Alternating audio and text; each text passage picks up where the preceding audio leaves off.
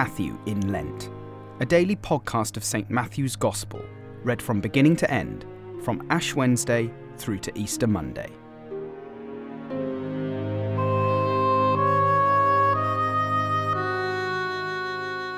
Matthew chapter 5, verses 1 to 20.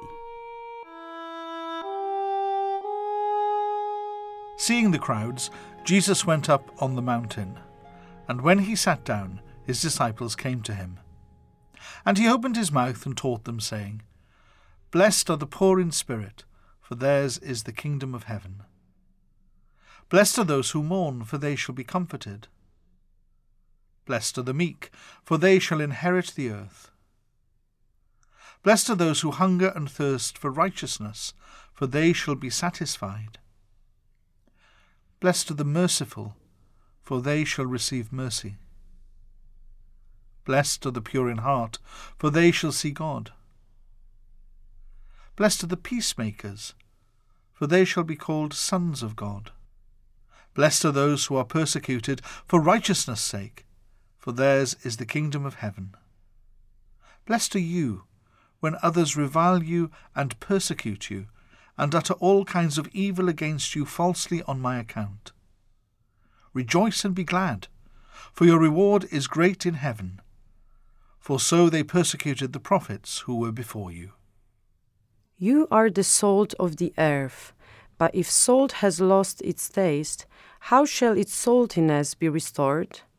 It is no longer good for anything, except to be thrown out and trampled under people's feet. You are the light of the world.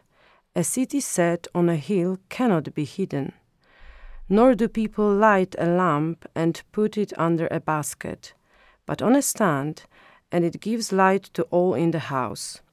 In the same way, let your light shine before others, so that they may see your good works and give glory to your Father who is in heaven. Do not think that I have come to abolish the law or the prophets. I have not come to abolish them, but to fulfill them. For truly I say to you, until heaven and earth pass away, not an iota, not a dot, will pass from the law until all is accomplished. Therefore, whoever relaxes one of the least of these commandments and teaches others to do the same will be called least in the kingdom of heaven. But whoever does them and teaches them will be called great in the kingdom of heaven.